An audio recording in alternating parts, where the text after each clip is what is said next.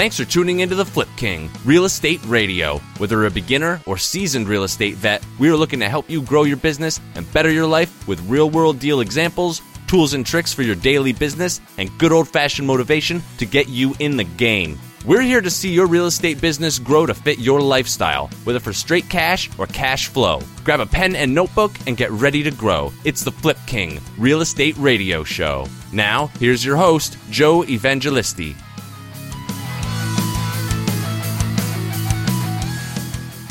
I want to talk a second about what we call the replacement recipe.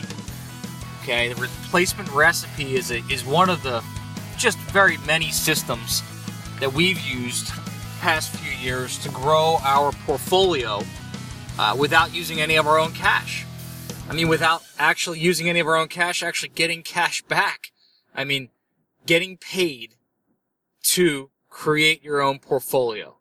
And that's what I want to talk about for a second here. So follow along. I'm going to give you some case studies. I'm going to give you some idea of what it is that we do to grow our portfolio without cash, without any of our own money. So this is definitely something worth taking notes on. So we have this property we come across a couple years back. I got in contact directly with a distressed seller. And guys, I call distressed sellers anyone who's just motivated to sell, right? And everyone's been, well, a lot of people have been in that position one way or the other. You know, money means different things to different people. So sometimes we think as investors, like, oh gosh, I mean, this seller will never take X for the property. It's worth so much more. So I'm going to give you a synopsis on a property that we used to buy in Haddon Township, New Jersey, about 4 or 5 years ago, I guess, at this point. And we used the replacement recipe, right? So it goes a little like this. We met with this seller, and this seller was distressed. The seller was an estate executrix, and it was her and her sister who stood in her at the property. And she had an uncle who somehow owned 50% of the property. I think when mom died, the uncle had an agreement with mom that to replace his debt, he would get 50% of the estate or something along those lines. So I met with this woman, and I took a look at this brick townhouse that was, in my opinion, worth, I don't know, about $150,000, $160,000 at the time. It needs some aesthetic repair, but nothing major, just aesthetic repair. So, you know, I met with them, and we talked about price. I told her that at the time, you know, I thought the property was worth about $125,000, about $125,000. And I thought that, you know, I would be interested as a buyer around $80,000. And that's just how my numbers worked out. Needed a little bit of rehab, like I said, mostly paint and a kitchen. So when I met with her, I said to her, you know, listen, I really think that my suggestion would be to net the most amount of money. I think you should just take this 3-inch green shag carpet out of the townhouse rather. And let's put it on the market. So, I mean, those of you who might know my background, I'm a broker as well as an investor. So, generally when I meet with people, I try to give them, you know, multiple scenarios of how they can unload the property and make what I think is their best return or whatever their best bottom line is. Now, this woman was dealing with, keep in mind, a seller who owned 50% of the property and her sister, who owned 25%. She owned 25%. So two sisters, 25% apiece, and then a seller who was, at the time in Memphis, Tennessee, this 90-year-old man who owned 50%. She was 6 months into mom passing away and dealing with this property and getting it, quote-unquote, cleaned up and ready for the market and that type of thing. She was tired. You know, she didn't want to deal with it. I said to her, listen, I think I could give you 80, and I think that, you know, if we just get the carpet out of here, we can get you to 125. And the interesting scenario is, and this happens to us time and time again, mostly with estate-type properties, but also with other properties, where, you know what, the seller, the person who's making the decisions, might not be interested in the most amount of money. They're interested in what is quick, what is painless, what takes them no time to do whatsoever. And in this scenario, that meant selling me the property for $80,000 rather than just spending a couple hours or paying someone a couple bucks to take out the carpet and put it on the market.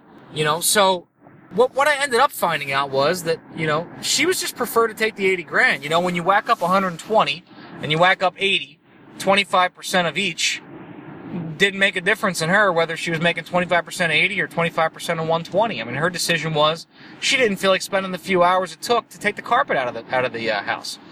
So we ended up getting the property for $80,000. And I mean, that's something else that I can go into a lot more detail on, and some more case studies on how we can negotiate with people in that type of scenario. But at the end of the day, she wanted $80,000, right? So let's talk about the replacement recipe.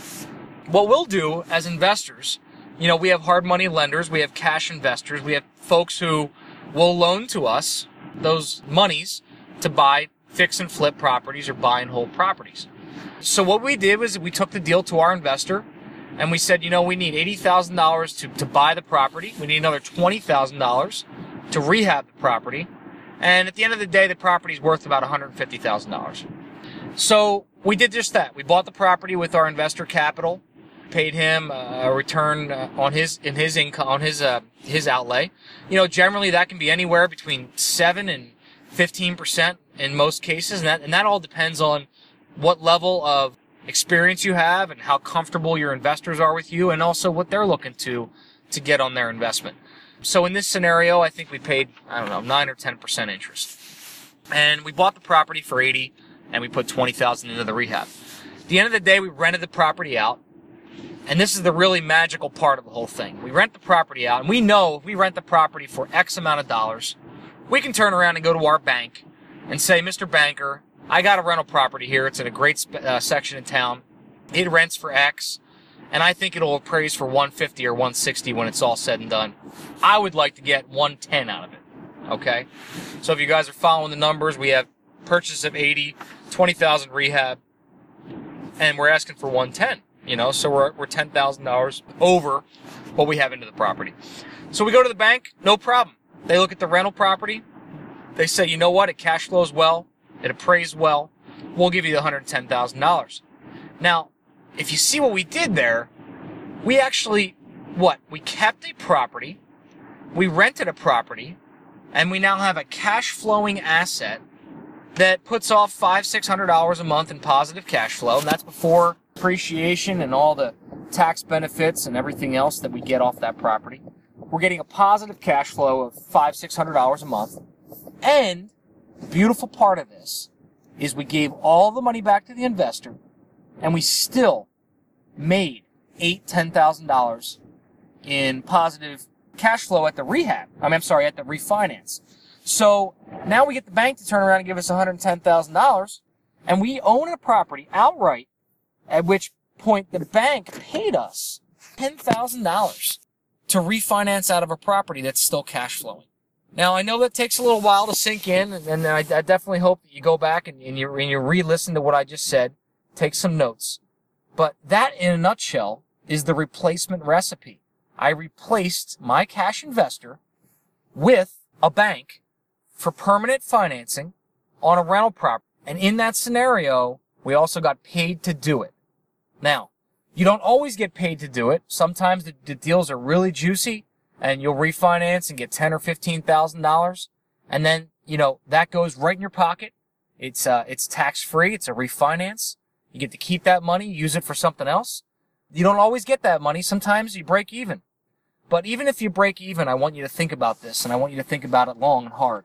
If you're going to wholesale a property and make $5,000 or $10,000, that's awesome. And I do it, so don't get me wrong. It's a great way to make quick cash. But you should intermix this replacement recipe with your wholesale business and learn to start buying and holding things so that you can develop a long-term portfolio, buy and hold properties. And then you'll look back in 15 or 20 years and say, you know what, that was awesome. I wholesaled X amount of properties. I kept X amount of properties. Never in the whole duration of my career did I have to use my own cash. And I was able to build a portfolio just about cash-free out of my own pocket. All right? So I want to share with you guys something. A couple weeks ago, I was meeting with my awesome mastermind group, and we did a little round table, which is basically, 6 or 8 independent entrepreneurial business owners who are in different type of real estate businesses. Some guys were wholesale guys. There were some guys there that were brokers. Some guys there that ran real estate blogs, and they were also brokers and investors. Just a really great mix of guys. And the one group who does these guys are doing 10 to 12 wholesales a month, right?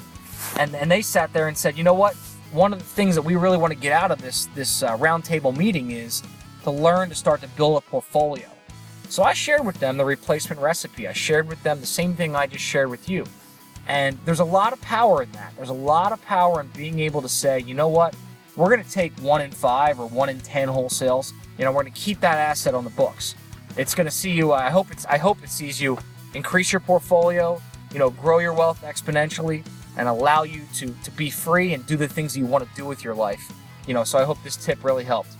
Feel free to reach out to us at theflipking.com, it's our website, and you can email me at joe@theflipking.com. All right, guys, thanks.